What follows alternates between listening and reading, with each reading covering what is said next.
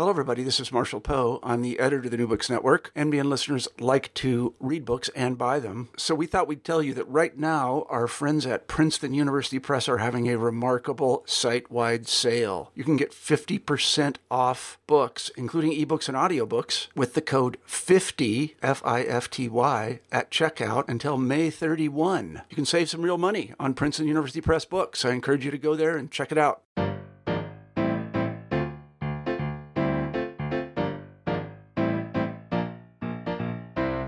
Good afternoon, everyone. I'm Daniel Paris, a host of the New Books in Finance channel of the New Books Network. I'm delighted to have as my guest today the author Kathleen Day. She's just came out with Broken Bargain, Bankers, Bailouts, and the Struggle to Tame Wall Street, just published by Yale University Press. Kathleen Day is a longtime journalist, financial journalist associated with the Washington Post and other publications. Kathleen, thank you for joining me. Thanks for having me. I also happen to work in the financial services sector. I also happen to be trained as a historian. And so I was particularly intrigued by your book, Taking the Long View and casting the issues that are relevant today and are spoken about today about banks, their activities, regulation, the influence of individual actors and so forth in a historical light. And I think what will come as a surprise, but revelatory for many, is that these issues that we are arguing on the front pages and the back pages of newspapers and on talk shows today about the financial services industry began with the founding of the Republic and continued throughout the history of the United States. As a historian, I feel that one can always benefit from understanding the history of a problem, and Broken Bargain does just an outstanding job of placing these current issues in the context of 2 centuries of history.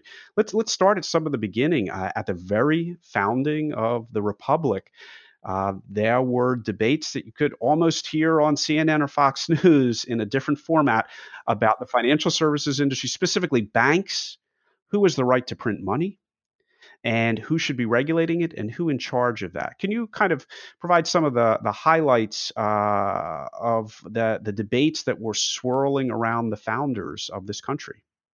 Yes, thank you, because you give me hope that I've accomplished what I set out to do, which was number 1 is to write a history as you describe, and 2 to put it in plain English so that people can understand current crises.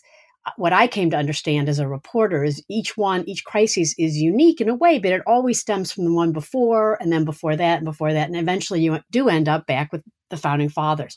And one of the most interesting things that I learned in writing a book, as a book writer, I'm sure you appreciate, you often learn more than sometimes you can even include for readers, is that the history of corporations and the history of banking are intimately intertwined. They're inextricably linked. And the modern corporation, which America created and exported, really began and was argued about by early Americans, even before we were a country. The Constitution of the United States does not include the word bank or corporation. If it had, the founders on both sides, Hamilton and Jefferson, they thought it wouldn't have been ratified. Those concepts were enormously controversial. And people think of Hamilton and Jefferson's debate and controversy as one about banking. And they often cast Jefferson as someone who didn't understand banking, and Hamilton as someone who didn't understand what Jefferson was afraid of. And in fact, neither of those things is true. Hamilton understood the dangers of banking, and Jefferson understood the need for banks. The real question was corporations. Who should have what government authority, whether it should be state or federal, to grant an incorporation? And to make a long story short, what I really learned or came to appreciate is that I had taken the corporate form for granted and really had not thought of it properly. And that is as something that is bequeathed by the government, and therefore something that the government has a right. The government grants it on behalf of the citizens and therefore has an obligation, not just a right, but an obligation to police it. So in colonial times, there was great mistrust of the powers of people who owned banks or extended credit and who had incorporations. As a result, in that period of history, incorporations were granted for limited purposes and for limited time periods. And that stems from this mistrust of giving too much power from the government to a group of people. So they typically lasted for 20 years and were for specific things, such as building a canal. And so Benjamin Franklin, for example, suggested, well, let's allow incorporations in the Constitution for things like that. And some other people said, yes, maybe. But in the end, they said, no, we have to take it out, because if you get into allowing the federal government to allow incorporations, then that's going to make people think you're going to allow a federally chartered bank, and that's too controversial. Anyway, so this is an argument that has been going on for a very long time, and it all has to do with credit and power. I think many readers would be surprised to learn that the first and the second bank of the United States, which are kind of the precursors to the current Federal Reserve, had 20-year charters, and they lapsed, they elapsed, and then those institutions went away and had to be created anew, and then they went away, and that created enormous.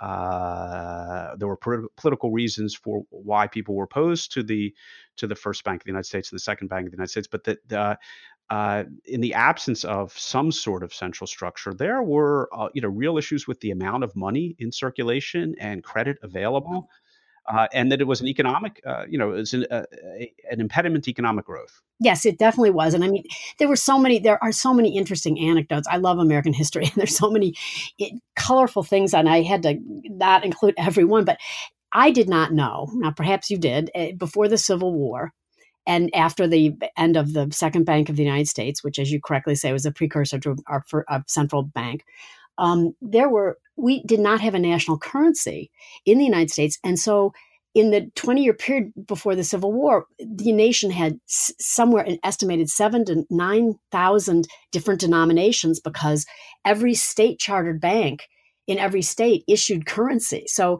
not only was there different currency from state to state, but from bank to bank within a state. And once you add up the different denominations, like ones, fives, and tens, there was something like 9,000 different pieces of paper that people could have. And it was, you can imagine, when you traveled from one state to another, it was like traveling, and it used to be before the European Union, traveling through Europe, where you had to convert your currency.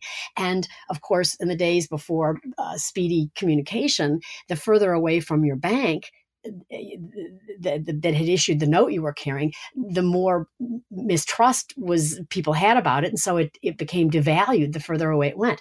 So there was this de Tocqueville has a wonderful passage in one of his books talking about, he just doesn't understand why Americans didn't love the First and Second Bank of the United States, because it's such a mobile young society. They could at least carry some paper in their pocket that would hold value out in the Ohio, that would hold value in the new frontier. But the mistrust of really stemming from the Revolution, this mistrust of incorporations and the Bank of England, which was incorporated by royalty, people would rather, they thought, have the inconvenience. Then came along the Civil War, and President Lincoln and his Treasury Secretary Samuel Chase said, wow, we really are going to have trouble funding the war for a number of reasons, not the least of which is we don't have a currency, a national currency. So it's very hard to buy. We don't have a central bank.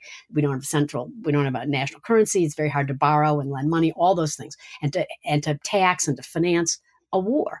So they came up with a very ingenious system, which I call, and I've not seen it called anywhere else. I've not seen it called this anywhere else, but the national banking system, I think, really was a stealth central bank. And I think Lincoln and Chase meant it to be that, but they couldn't call it that because the ghost of Jackson was there. This is President Andrew Jackson, who not Samuel Jackson. really didn't like the government bank, and as president had an opportunity to manifest his dislike for it. He killed the second bank. Yes, Andrew Jackson. I'm sorry, so Andrew Jackson, the ghost of Andrew Jackson, and this real hatred, as a populist. I mean, there's a reason why Trump loves him. He was a kind of a dangerous guy, and he had this outsized hatred of the idea of a central bank and of he really mistrusted paper currency in a, I would like to, to be charitable, an unsophisticated fear of paper currency. He really didn't understand how it worked. Of course, if you print too much of it, it is a dangerous thing, but paper currency is also super convenient. So anyway, we get to the Civil War, and so they created the national bank system, which married two ideas that has become entrenched in our banking system, and that is this sort of dual banking, this idea of you can have lots of national banks, but there won't just be just one, so there'll be national banks all over, so they sort of have regional control, and it was much better than what had been, but it still wasn't a true central bank. But it was the only way that they could really tame this crazy currency system that had existed before the Civil War. So the government kind of broaches unofficially the resumption of some sort of centralized finance during the Civil War. Some modern readers, reaching back to their history, will recall that the period after the Civil War is a period of tremendous economic growth, also a period of great cyclicality. The first Great Depression was in the late 19th century. There was a period of sustained lack of inflation or deflation in that period. Economy was very, very cyclical. And so it begins to raise the issues of how do we get enough money in the hands of the right people so the economy can continue to grow, all at the same time dealing with scandal after scandal after scandal after scandal. And that seems to be a dynamic tension running throughout the entire book. You need money for complex economic activity, but everywhere you turn and every way you do it, there's someone trying to line their pockets. And you see a tremendous amount of that in the late 19th century as the economy grows, and it sets up, kind of sets the stage for the situation leading to the creating the Federal Reserve. Do you want to discuss kind of the banking in the late 19th century that accompanied the industrialization of the country? Yeah, it was. Well, first of all, there's this parallel, as I alluded to earlier, as the country was going through, and you're quite right, all these the bank failures were really bad before the Civil War, but they were plentiful afterwards too, because there wasn't deposit insurance. So, and then you had this continued mistrust, but you also had the rise of these industrialists and these great fortunes that were made in railroads and oil and these industrialists, and beginning in finance. And you began to get the trusts, and they really began to shape the corporate form, because they would go to states and say, it's really a pain to keep having to, well, first of all, there was the trust busting era too. So, and there were these trusts which were formed. I didn't really understand trusts. I'm not sure I really understand it now, but I understand it a lot more than I did, where they would have interlocking, they'd have the same people on different boards. And it really looks like very much like a holding company would today. And then there was the trust busting movement at the end of the 1800s. And so the men, mostly men, I'm sorry to say, but the people who had these ginormous empires and were so wealthy began to lobby states to let them incorporate basically what the modern day holding company, to own corporations instead of having to go through this complicated pretzel twisting trust form. So they created, and they began to lobby and say, it's really a pain to have to come back and keep renewing every 20 years our charter. So then you got this race between the states, and I think New Jersey for a while was the worst, where they said, we'll let you do whatever you want if you incorporate here, because then we get the taxes from your incorporation. So you don't have to, you can apply once and you can exist forever. And so charters, this idea of limited charter with periodic renewals to review their record, went out the window. And this idea that they had to get an incorporation for a specific product went out the window. And so you had the rise in these big money trusts and big through holding companies and changing the corporate form. And prior to World War I, there was a big banking scandal in the early 1900s that did finally make everyone in Congress say, look, enough already. We're a huge industrial country. We can't look to Wall Street to constantly be helping us fix these crises. This is the run of 1907. This is where J.P. Morgan helps personally solve it. And the Knickerbocker, there's a bank, Trust. The Knickerbocker Trust fell, and it caused in 1907 panic, and the government was had to go hat in hand, yes, to J.P. Morgan and say, please help us. And it gave him $25 million, which at the time obviously was a lot of money. It still is. But it made people mistrustful. Why he was going around picking who, and maybe the government would also do it in not a fair way, but having a private citizen do it really made people think, is he being fair? Is he doling out that money, deciding who lives and who dies in financial America? Is it really without conflict of interest? So finally, we get the Federal Reserve in 1913, but then World War I breaks out, and there had been an investigation in Congress of this idea that there had been a money trust, a group of men who really controlled credit in this country. And the findings they found a lot of really eyebrow-raising material and a lot of evidence that, in fact, there was a very vibrant money trust among the most powerful financial institutions. But because of World War I, the public's attention didn't really focus on it. It was diverted. So, but you did get the creation of the Federal Reserve, and then we went into World War I. So let me kind of stop there and call into question some of these issues. There's to some extent a little bit of a ping pong effect. There are times in the account and in the history where, and this is a gross simplification, the states are at fault and the malfeasance builds up because it's easy to venue shop or bribe somebody locally and get what you want. And then the federal government comes in, or there's a central approach, whether it's the first bank, second bank, or the Central Reserve System, or Salmon Chase and financing the Civil War. And there, the problems are frankly not that dissimilar. They're just larger in scale, where decisions made by the central banking authorities lead to distortions or outright corruption as well, and that are then taken advantage of at the local level. And there's been more of a bias in the 19th century that more was happening at the state level. There's more in the bias in the 20th century in your account of at the federal level. But then, and I'm jumping ahead a little bit, but just to establish the problem in the 20th century, when you have the more on the federal side, you have the state chartered savings and loans institutions where the problem gets severe. Later in the 20th century, we'll get to that. Or, the lobbying during the financial crisis at the central level. It's whack-a-mole. My question, I guess, as a reader is, this is a mammoth case of whack-a-mole, and it doesn't appear that either state regulation or federal regulation or the occasional Warren Buffett, J.P. Morgan stepping in, or Robert Morris financing the revolution is a particularly durable solution. It's not, but it is a game of whack-a-mole. And I don't know what the answer is, which is why I'm glad I'm a journalist and don't have to make opinion. But I will say this, that if I had to choose, I almost prefer the dual system, just because when one goes off the track, sometimes the other can come. That is dual, meaning a combination of state and federal right.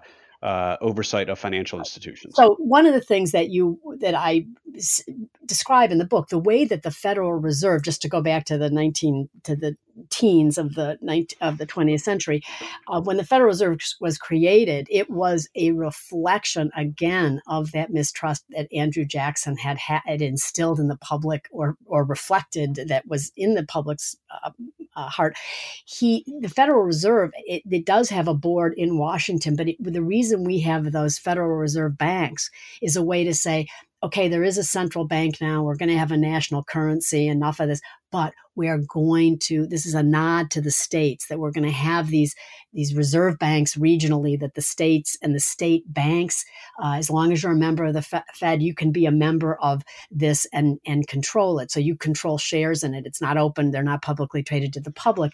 but this was a nod to saying we want to have this dual system of a federal but state and regional control over this entity that provides the mechanism of being a lender of last resort in crises, that is the central bank. It influences interest rates. It influences credit. So you want to not just have that power parked in Washington. Well, that's that kind of almost creative chaos that is constant negotiation between state and federal is effectively what we've had for 2 centuries. And curiously, not curiously, but some would say with great intention, the U.S. has developed and emerged as a very vibrant society. And it makes one wonder whether the view that, well, in order to have this large, complex organization, country, economy function, there's always going to be some slippage. There's always going to be some corruption. There's always going to be some graft. There's always going to be bad loans and moral hazard. Democracy is very messy. Democracy is very messy.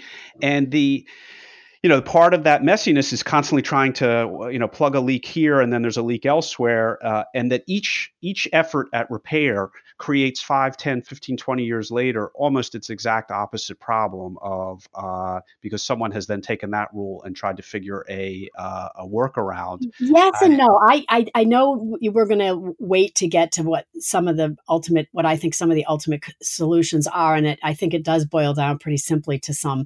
But I do think that what you say is true, but I do think that there are ways to fix that. And I think one of the reason the title of the book is Broken Bargain, and that broken bargain was forever, even before that we had deposit insurance created after the crash of 1929, before we created deposit insurance in the 1930s, there was always an explicit bargain that in exchange for being incorporated, in exchange for having a banking charter, and by the way, the banks are called associations because some states said you couldn't have an incorporation without coming back to renew your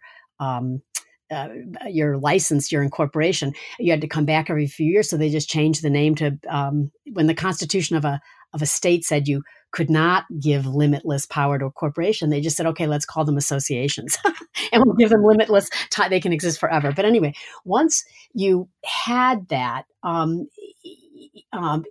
Even before you had deposit insurance, when this idea of a government guarantee, a taxpayer guarantee became very explicit, and the bargain was you get this safety net in exchange for oversight, that bargain was really there from the beginning, maybe not as explicitly as it was during once we got deposit insurance, but that organized chaos that it does cause some outsized problems and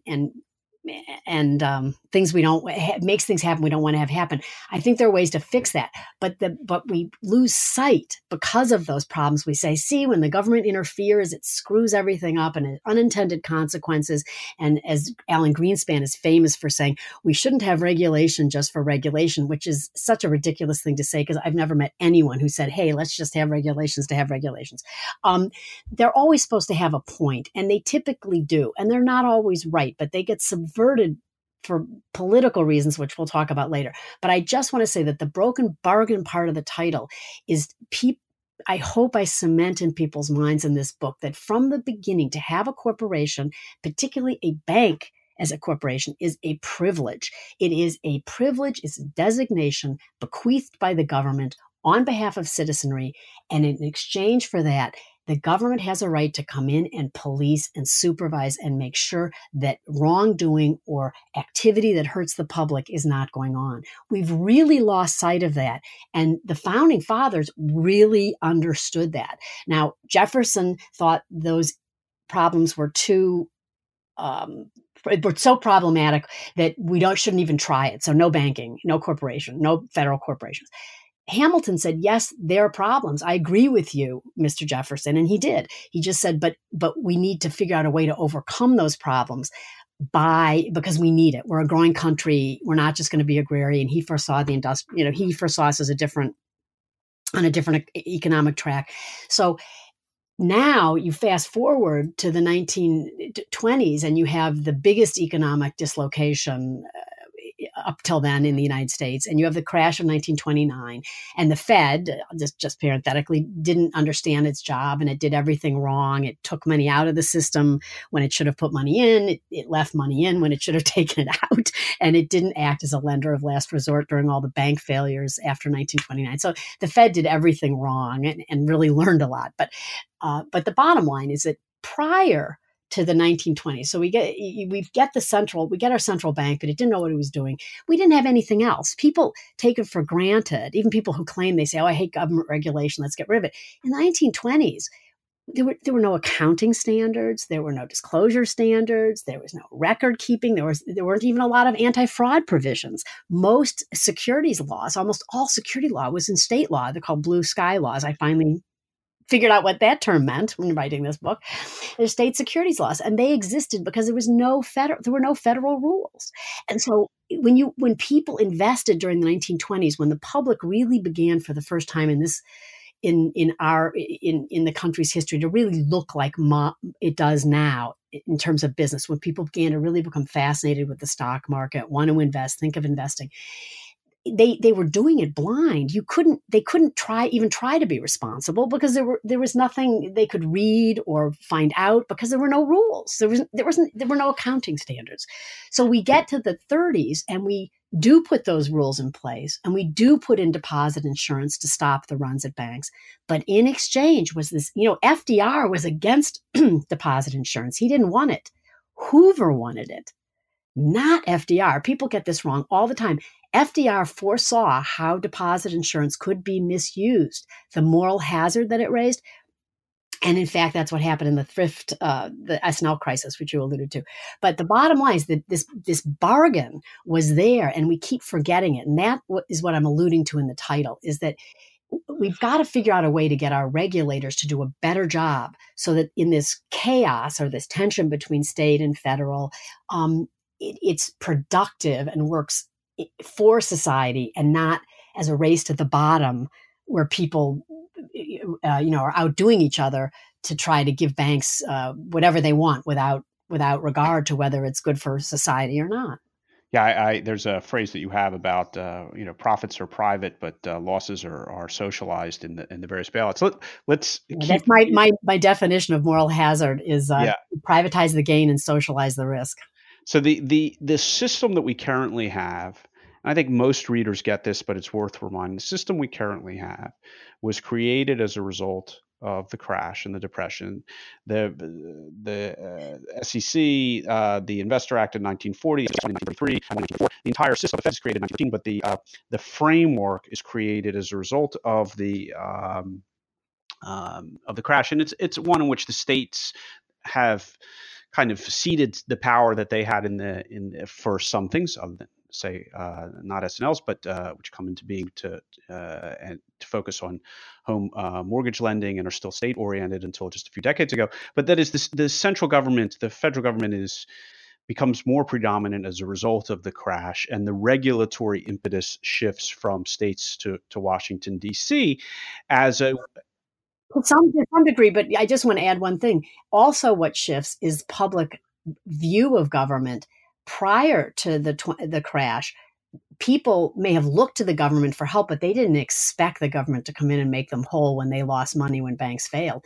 People just did not expect it. It was after the crash and after the Depression of the 1930s that a fundamental worldview change where people really, the public really began to look to the presidency and the Fed as the keepers of the economy and expected them to do their job, a job.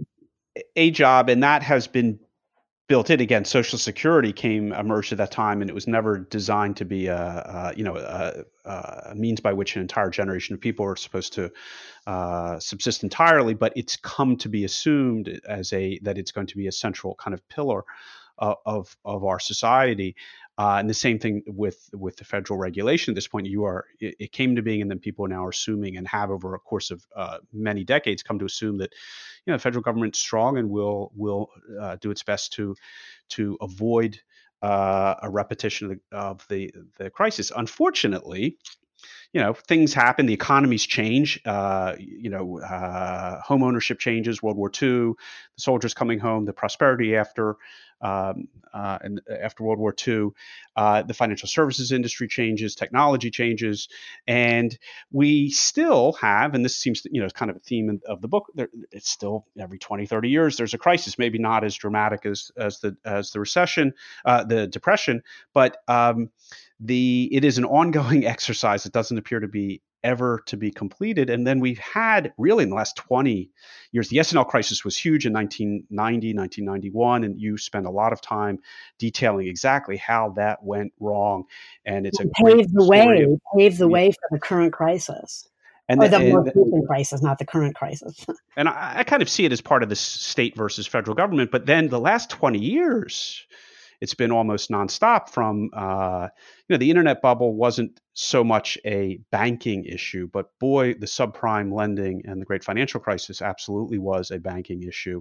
And, to this day, we are, 10 years, we're still within the penumbra of the great financial crisis. A full decade later, we're still dealing with the consequences of that. And so, the book was gripping, also depressing, I have to say, and readers should know that. And I think it's a, kind of open thing that these problems do seem substantially intractable, not because the particular issue of should futures or derivatives be regulated over the counter or not, or some other thing. What is the degree of regulation for them? And how transparent, because financial instruments evolve, financial conditions evolve. There's always something, as it were, that's coming up. And it seems to be that through a combination of individuals or technology or just economic development, that there's always another crisis kind of around the corner, because the regulatory framework, is fighting. The generals are fighting the last war, not the next one. So it raises some challenging issues. It does raise challenging issues, but I'm not so sure they're fighting the last war. I think what happens is people pretend they're fighting the last war and then, for example, just recently, I was on a panel at Brookings with the chief federal regulator and talking about all these proposals about bank regulation, saying the bank industry is doing so well now, so we're going to tamper with some of the things that were put in place after the mortgage meltdown. And if you look at what he said, it can sound very reasonable. Excuse me. But then you look at his counterparts at all the other federal agencies, and we have so many, and I'm not sure that's a great idea. But on the other hand, I do think there's a kind of a unplanned checks and balances that happens. But so, for example, I just think the regulators in this administration are repeating the errors if they just looked at history. The head of the controller, one of the chief bank regulator in the Department of Treasury, I won't bore readers with their official names, has referred to the banks he's supposed to be policing on our behalf, namely you and me as a taxpayer. And I think if we looked at this as a taxpayer issue, people of varying political ideologies could agree on a lot. If we could just all agree we don't like to have our tax money spent for silly things. He's called the banks he's supposed to be policing on our behalf, particularly since deposit insurance is in place. He called them his customers. That's so wrong-headed on so many levels. And then over at the Consumer Protection Bureau, Consumer Financial Protection Bureau, which was created in the wake of the mortgage crisis, and which those who oppose it cast it as a sort of nanny agency that's holding hands. Nonsense. Let me just deal with what it does. One of the things that it does for payday lending, it wanted to institute a simple, to me, is Finance 101, is that you can't give someone a loan without assessing their ability to repay it. Now, I'm sure to listeners that would sound like, well, of course you would do that. Well, of course you'd be in your self-interest to do that, and you would do that as a matter of course. And that's, of course, what Alan Greenspan assumed, is that all these people on Wall Street would never make loans to people who couldn't afford to repay them. Well, it turns out that there's in this cockamamie world of when things get revved up and there's no regulators who are doing their job, believe it or not, and if you're in finance, you know this, people do start lending money to people on terms they can't afford with the express purpose of making them refinance it over and over again to get fees. And so you have this crazy system where you burden the public with too much debt, and then it all comes tumbling down. And we are the seeds are the situation right now is very ripe for the next crisis, but it won't be because of consumer debt. It will be because of corporate debt. But it's very similar what's happened in this 10 years since the last crisis. But at any rate, we are. I work on the corporate side, and it's certainly a topic of hot debate right now as to the level of corporate indebtedness and the ability to service that debt. And what they're using the debt for. It makes no sense to be so indebted to pay dividends. I mean, to have to pay dividends to borrow money to pay dividends should be verboten. And in early America, it was in some of the early incorporations. And to use that, to go into debt to buy back your stock, to make yourself look better, there's just so many things wrong with that. But at the end of the day, if you lend too much money at some point, you may be making money on each loan, but then at some point you've put the last straw on the camel's back, and then everything comes crashing down. And then who has to pick up the pieces? The taxpayer. Then you go back to the regulators and say, "Why aren't you doing your job?" So this is a theme of bailouts from not so much in the 19th century, because in the 19th century it was just failures rather than bailouts. But in the 20th century, starting from J.P. Morgan in 1907 and continuing on, even though there were substantial failures in both the Great Depression and in the S&L crisis, it's really become a story of bailouts, which is, again, back to the point, profit is privatized and losses are socialized. The moral hazard issue, which you take up in the book and is an issue concerning regulation and bailouts also, is one that seems to me largely intractable, that troubles me personally as both a citizen and someone in the financial services industry. And yet, the argument that the regulators who on day zero saying, no bailouts, because we don't do that. And on day one, they agree, well, we have to have a bailout, is the argument that if they don't bail things out, the system will get, the problems will be more severe. You'll freeze up an entire economy. And that's kind of logical at the time, but having the bailouts happen over and over again, really does raise just a basic human issue of moral hazard. And I also, in this case, I don't see an answer. I don't like the bailouts. I don't like the They're repugnant. They're horrible. Everyone had to hold their nose to do them. I don't know that they are ultimately.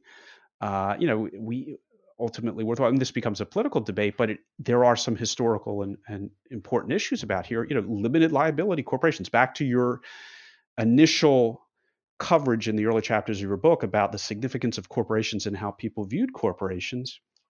There's a rich literature on that to which you've contributed, but limited liability corporations creates the mechanism for businesses to grow. It also creates a mechanism for people to walk away from bad situations. So, yes, no, it does. There's no question. So there's absolutely no question.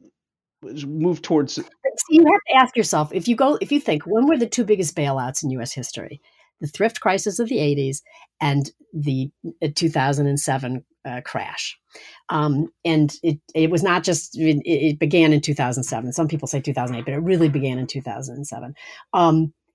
It occurred, those two bailouts, isn't it curious that it occurred on the watch of the two most, of Bush 1 and Bush 2, the two most avowedly anti-government, get the government out of our hair, administrations. And the reason for that, and I think people in those administrations know it, there are many people in those administrations know, because I learned these things from them, and that is that when you loosen up the rules, you need to have more policing.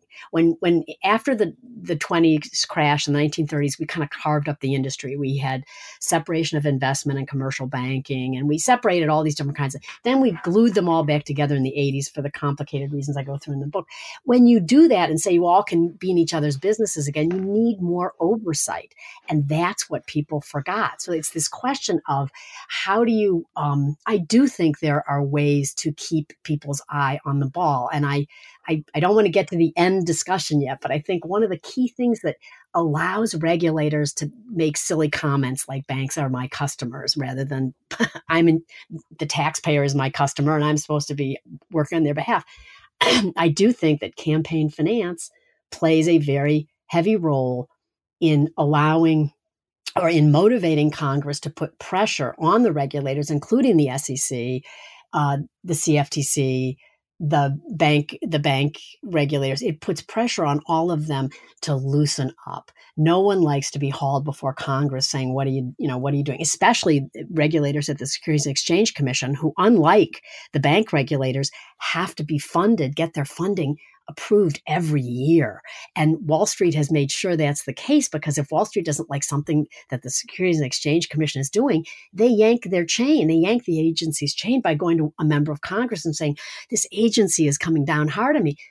The congressman calls up the SEC, hauls them into Congress, and threatens to cut their budget.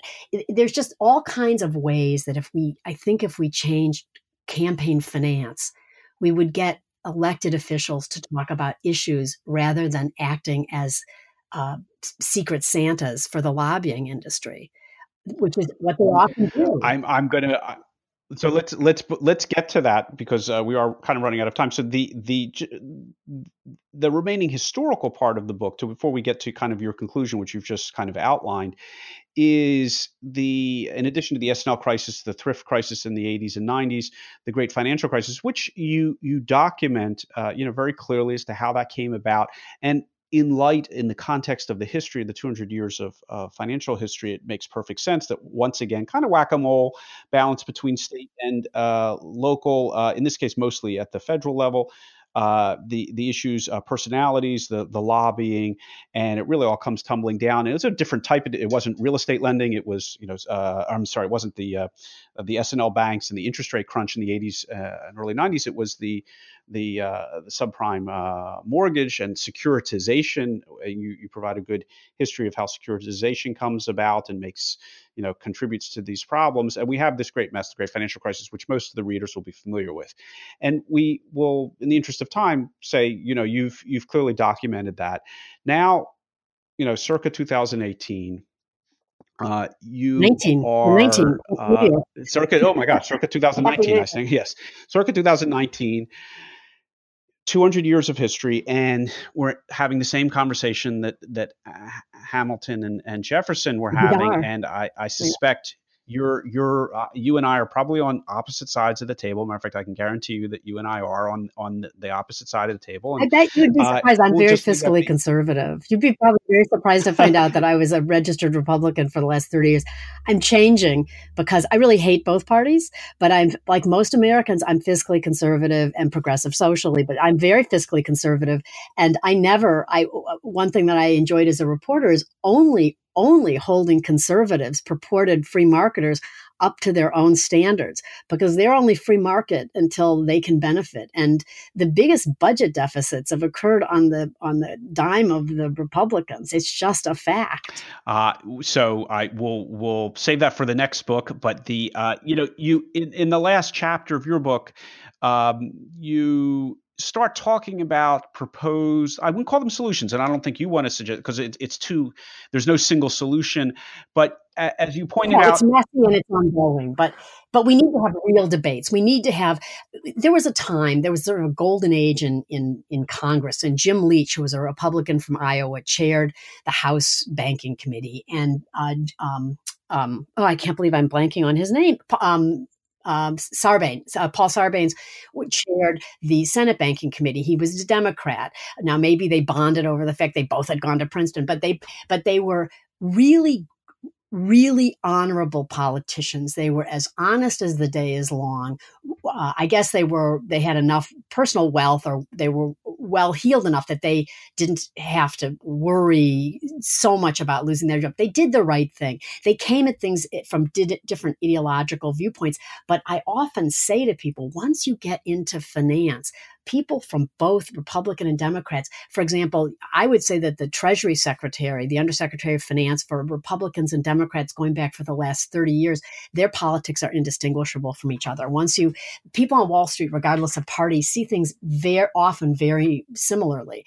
So I feel like that was the last time people would have honest debates about who should own a bank. Are we better off with big banks that are sort of faceless, who treat people as numbers and therefore without discriminating against them on color or background or gender? Or do we want the little hometown community bank that knows you and is going to help you and help you get through rough times because they know you? Or is that community bank going to be run by someone who's a jerk, who's not going to give you a loan because you don't belong to the same country club? I mean, they had real debates like this.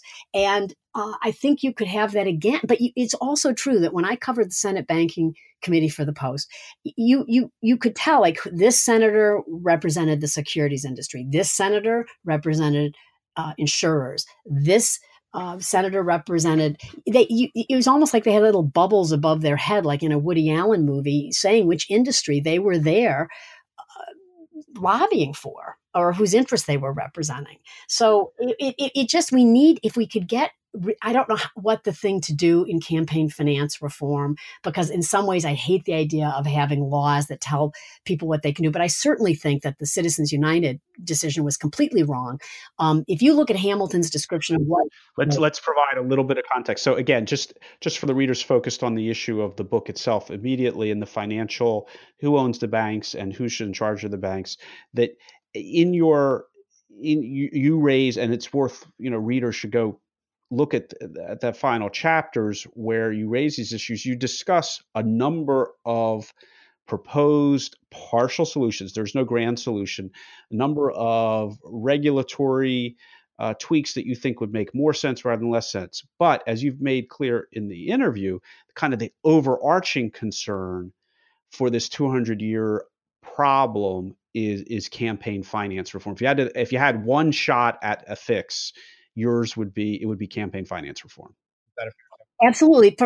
And I think that this whole idea, again, going back to Hamilton's description to George Washington of what a corporation is as fresh today as it was then. He said it's a legal person, and that's true. But for then the courts to have said, okay, it's a legal person, that does not mean the same as a naturally born person. That to what Citizens United really did. And you need to. I can't imagine there's anyone who doesn't know what Citizens United is who's listening here, but you may just want to remind people. Well, it's a decision that says that U.S. Supreme Court companies, U.S. Supreme Court. I hope I do this justice. No pun intended. But the U.S. Supreme Court ruled that corporations and unions or large organizations can basically make political donations without limit, as long as it's not to a specific campaign. What's the word I want? Candidate. So issue oriented. Yeah, supposedly issue oriented, which is something you can stretch from here to the moon, a definition you can stretch.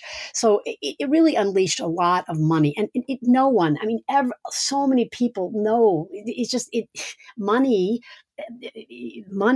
is just so obviously something that can corrupt people. And so if you took it out of the equation, I think in a way that made sense, you could have people have real discussions about what regulations should we have in the wake of the mortgage meltdown? What should we do? For example, this is just common sense. The credit rating agencies, it makes no sense at all that they were not liable for the opinions they rendered. Now, I go through the history of that in the book, and I won't go through it now. But it's also worth pointing out that the purchasers of their products are the companies themselves. Are the companies? So they're rating products of the people who pay them to rate the products. So there's an inherent conflict of interest.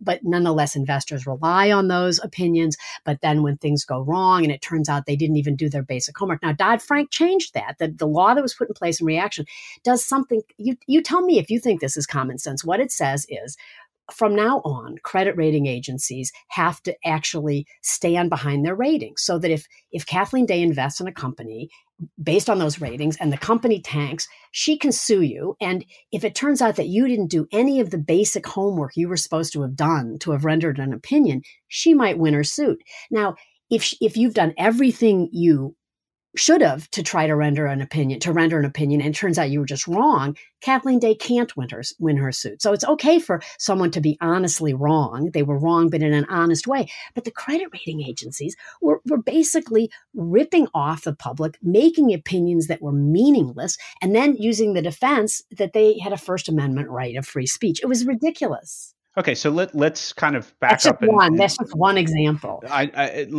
Before we start a second book, so your next book is since it turns out that I'm putting words in your mouth, but for rhetorical effect, that the 200 years of both creative chaos and problems in the financial sector, the banking sector in particular, is, at least in its current variant, significantly related to the inability to fix it, related to campaign finance, which is a political issue, which suggests that your next book needs to be about directly about politics. So I just cleaned off my dining room table and my study of papers. I'm going to hold up, but it's very true. Look, politics.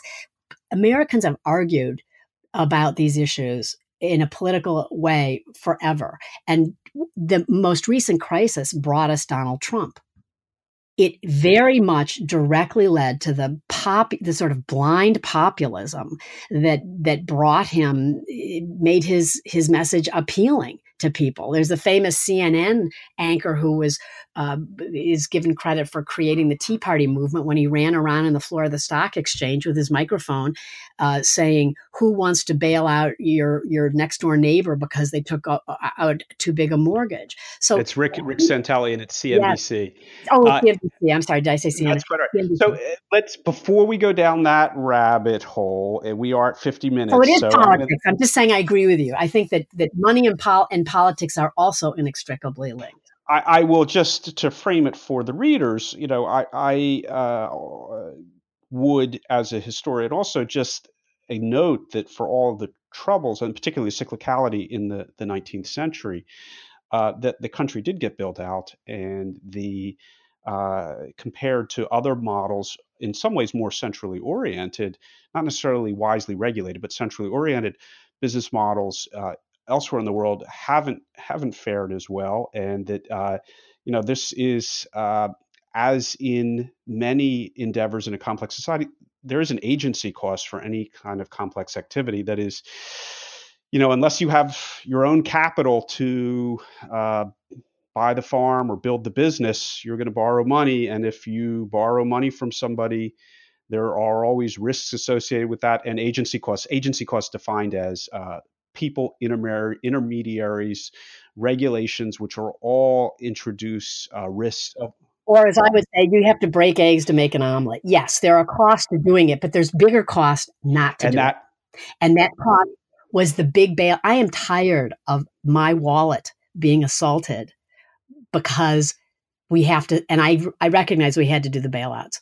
I'm tired of it when it could have been prevented. It was so preventable if people had done their jobs. On that note, I think we will wrap it up. I hope Can you're I say correct. one Please. thing? Can I say just one more thing? And that is, I understand why this book might be dispiriting, is what the Kirkus reviewer said to many, but I don't mean it that way. I actually love finance. I mean, I have an MBA. I majored in finance.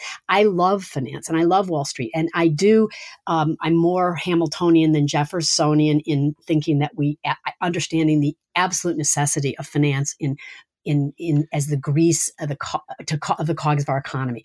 But I also understand Jefferson's argument about the dangers. But I don't want people to be depressed by this book. I want them to come away having a better understanding so that they can more effectively engage in conversations as we go through. Because you know what Trump's lobbying? Voters. Informed voters. On that note, Kathleen Day, thank you so much for joining and providing, whether it's Kirkus's dispiriting or I would just say, a very dense and well detailed historical account of a fascinating part of the American story, but also a challenging one.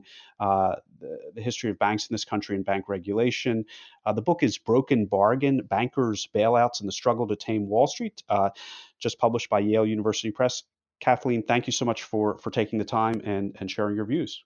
Thank you so much, and I'm very, very flattered that you liked it, and that you. I'm so pleased that you got from it what I hoped people would get from it. Very good, and hopefully others will as well. Thank you very much.